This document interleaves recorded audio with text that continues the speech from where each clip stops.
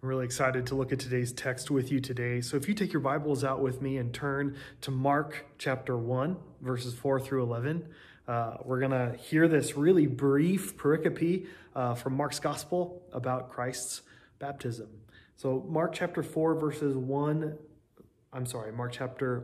verses 4 through 11. My dyslexia was coming in hot there. Mark chapter 1, verses 4 through 11. Let's hear the gospel according to Mark about Christ's baptism. I'm going to be reading from the Common English Bible this morning. John the Baptist was in the wilderness, calling for people to be baptized, to show that they were changing their hearts and lives, and wanted God to forgive their sins. Everyone in Judah and all the people of Jerusalem went out to the Jordan River and were being baptized by John as they confessed their sins. John wore cloths made of camel's hair with a leather belt around his waist. He ate locusts and wild honey. He announced, "One stronger than I is coming after me. I'm not even worthy to bend over and loosen the straps of his sandals. I baptize you with water, but he will baptize you with the Holy Spirit." About that time, Jesus came from Nazareth of Galilee, and John baptized him in the Jordan River. While he was coming up out of the water, Jesus saw heaven splitting open and the Spirit like a dove coming down on him. And there was a voice from heaven, "You are my Son, whom I dearly love. In you I find happiness." This is the written word of the Lord. Thanks be to God.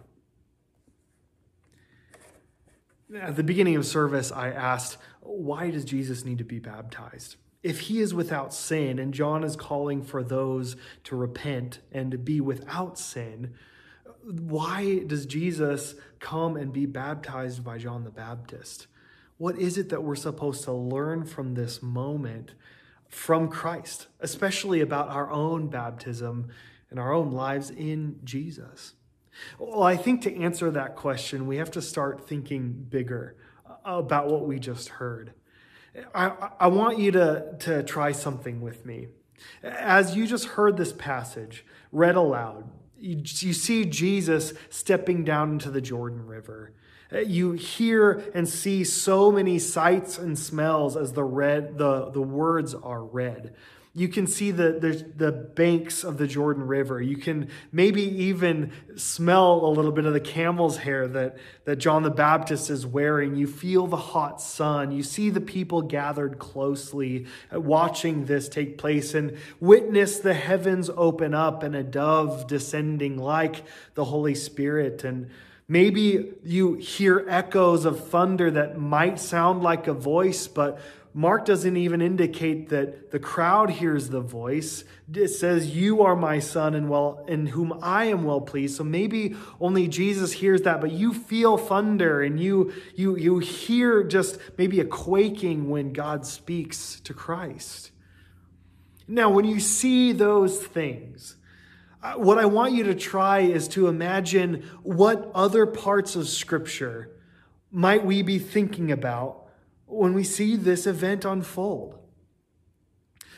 Well, where my mind goes, and maybe you're thinking with me, where my mind goes is Jesus stepping down into the water, and we have the dove descending over the troubled waters. It's moving, and there's people moving in and out, and the waters are not still, but they're being churned about by people.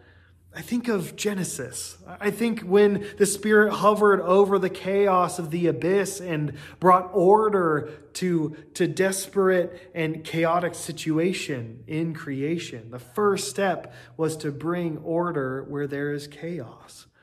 And then he's standing in the Jordan River that has been split apart before when the Ark of the Covenant crossed over. And so I think of people crossing over on dry land and what a miracle that was. And then I think again of the Red Sea when Moses brought his people over on dry land from Egypt into the wilderness, heading towards the promised land, the liberation of God's people out of Egypt.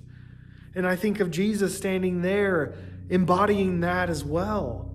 And then I think of another time where the dove was over the water in Noah's flood, when the dove came and brought the olive branch to signify that land and peace was coming, and that the flood waters were going to dissipate, and that what God's desire for the world was coming about, and Noah and his family were saved. They were brought to salvation through the flood. I think of that as well as the Spirit is shown as descending on Christ.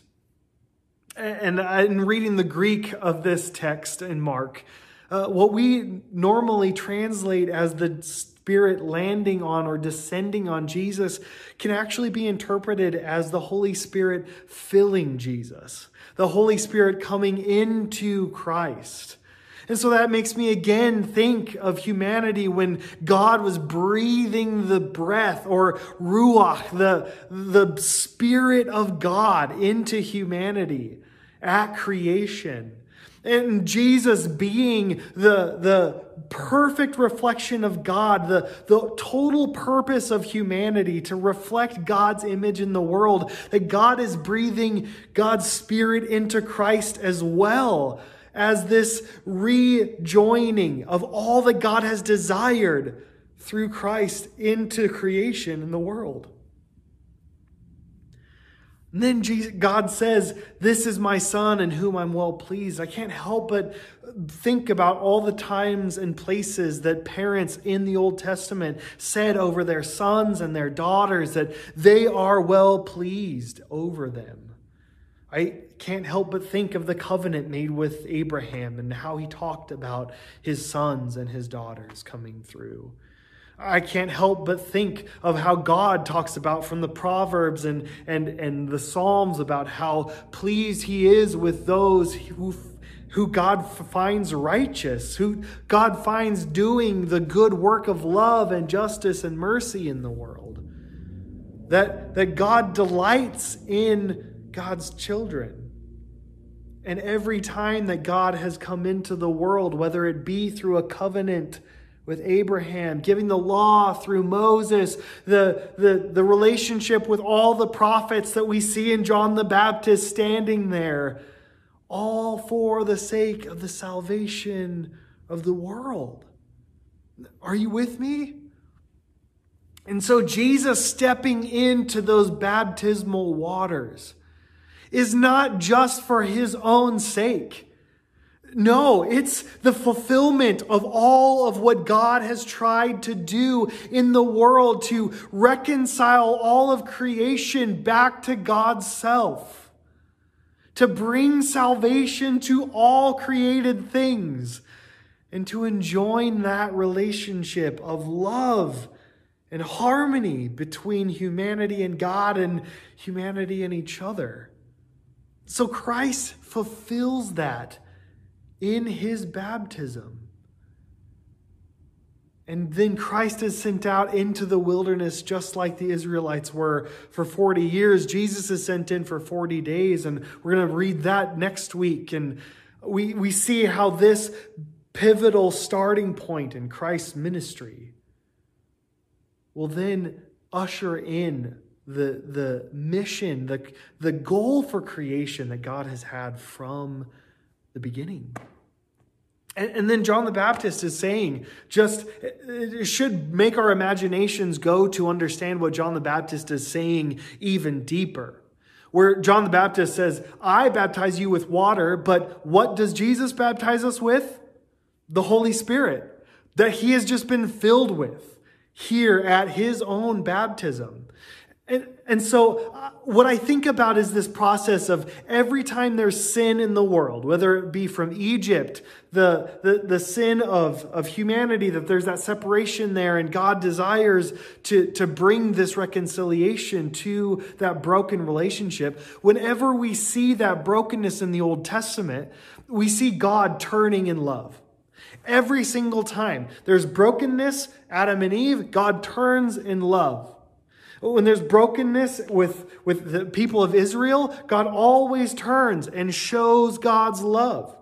The covenant, the law, the prophets, All of these things are actions of God turning and responding, not repaying evil with evil, but repaying evil with good, responding in peace, responding in love, responding in upholding the cause of the brokenhearted and the downtrodden and the most vulnerable in their society. And so God is turning in love. And John the Baptist is calling for people to repent. Now, what's repentance? Metanoia, metamorphosis. It's the caterpillar turning into a butterfly. And so we are supposed to what? We are supposed to turn and face God's action in the world. Respond with our own action. So if God is always turning and trying to face the world in love, we then too are called to turn and face in God's loving action to be transformed and filled with that spirit of love, baptized in our own repentance, turning away from the old world of brokenness and sin, and face that action, that mission and vision of God's love in the world, to then be transformed and baptized in the Holy Spirit, the same that is in Christ Jesus, so that Christ's faithfulness and His Spirit is then seen in us. And then what will we do? We will then turn in repentance. We will then turn and face the world that is in darkness and disarray and chaos. And that spirit that was hovering over the chaos and the abyss at the beginning of time, that was in Christ Jesus, will then be manifest through us. And so whenever we see chaos, we turn in love. Whenever we see brokenness, we turn in love. Whenever we see sin and injustice, we turn and respond to it in the redemptive love of God in Christ. I want us to think of repentance maybe in a new way here.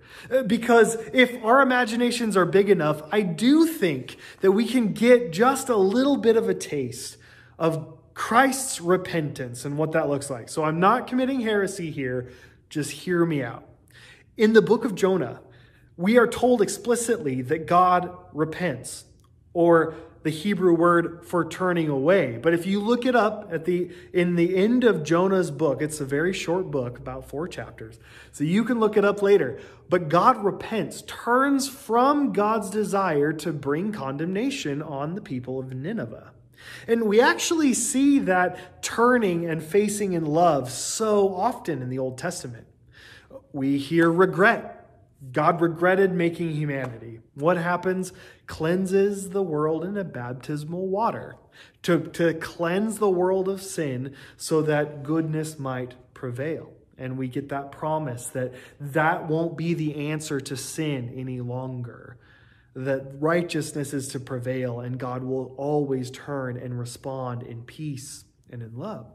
Then God again regrets that Saul became king. God regretted that Israel demanded for a king in the first place, 1 Samuel 8. And so there's this regret, again, turning from that desire of what's happening in front of God and turning and responding in love. And then with Lot, what happens in the story of Lot? God changes God's mind several times in that narrative. But I think we get uncomfortable with talking about God changing because we do believe as Christians that God is unchanging. God is immutable. That's the $5 theological word to describe that. God is unchanging. But we are Wesleyan, Arminian. So our foundational characteristic for God is love. There is biblical evidence that points to the reality that God's primary foundational nature is love. And love even shapes God's sovereignty. Love even shapes God's outworking of judgment, outworking of relationship. Everything starts and ends and is carried out by God's primary nature and characteristic, which is love. So, parents, friends, brothers, sisters, anytime that you love someone, spouses, anytime that you love someone deeply, and that other person responds in a way that you didn't want them to, maybe sins against you, or breaks or hampers the relationship in some way, you don't change as a person, but you respond in love, which maybe causes you to regret, which maybe causes you to change your mind. Maybe you want to carry out revenge against someone, but then you turn from that.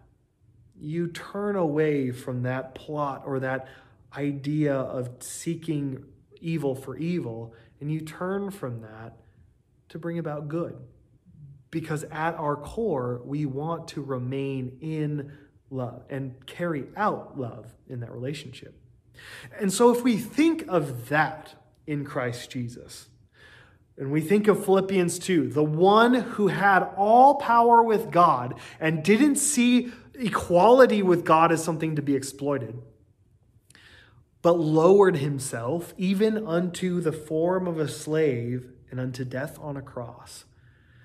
Christ had all the power and authority to bring judgment and condemnation against the world and wreak vengeance of breaking the covenant with God, breaking all the laws of God in the people of Israel, to not taking the relationship with God seriously, given over into idol worship, all these things that humanity was guilty of at that moment when Jesus entered the world. He had all the right as God to seek vengeance and destruction, and it would be well within God's right to do so. Legally, it would have been completely in line with the covenant that God made with humanity through Abraham. But what does God do instead? God turns from that path of condemnation and judgment, thanks be to God, and responds in the gentleness, humility, lowering of God's self to seek redemption and reconciliation in the world through Christ. And so in that baptism is a beautiful picture of knowing how God could have responded to the sin. Given the covenant that God made with humanity, God could have responded in such a different way. But in those waters, God is showing a desire to choose love and goodness, even again, turning and facing the sin and brokenness of the world and facing it with love. And I really think that starting point, if we have our imaginations big enough and think of all the things that are culminating here, from creation to floods to walking across on dry land to the infilling of the Holy Spirit, if we think of those things, then our imagination for our own baptism is huge.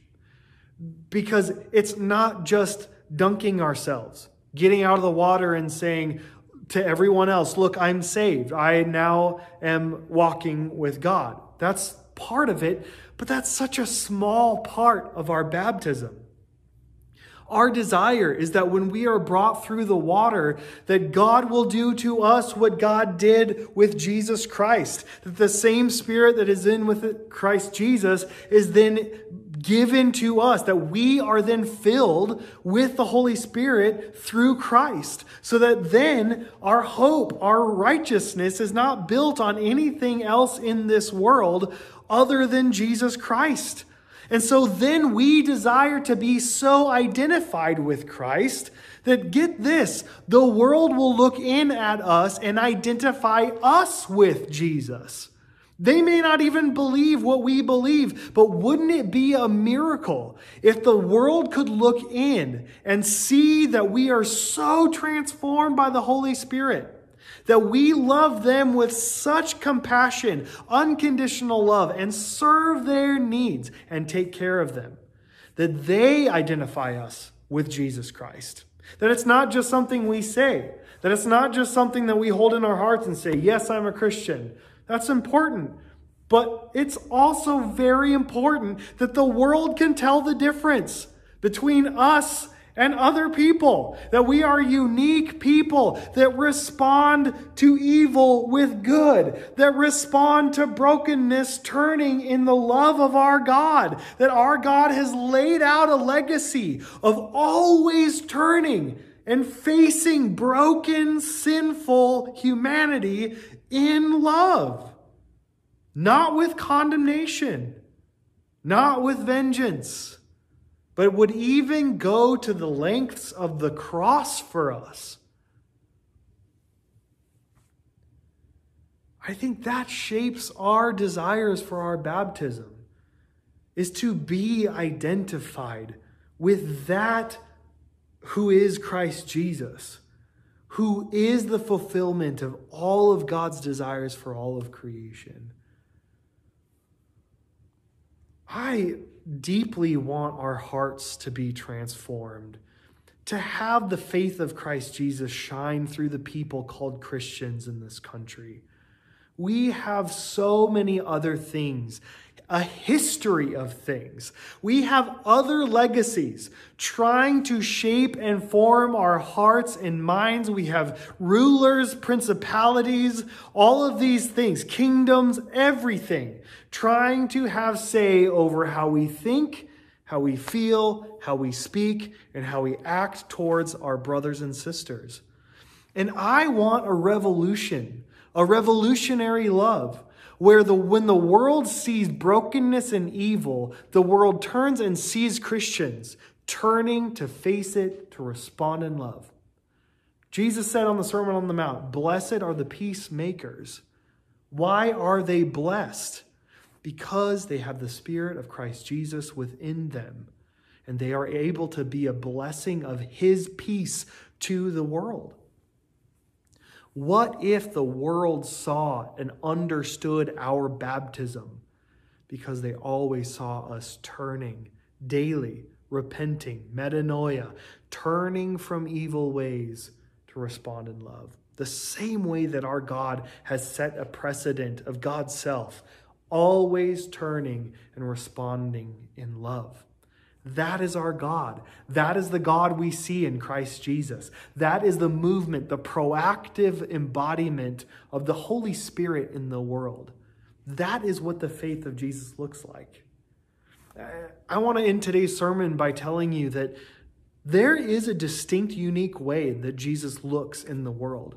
And it is that turning in love.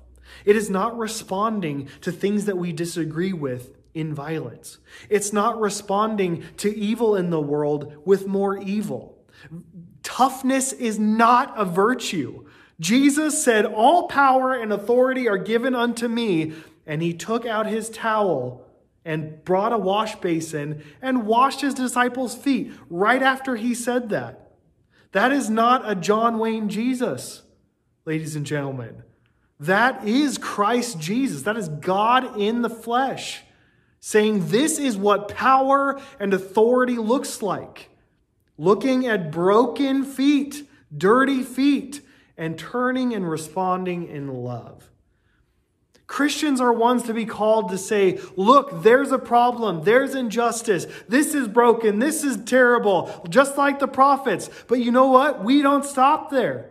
If something is wrong, we then go and see how we can fix it by our service.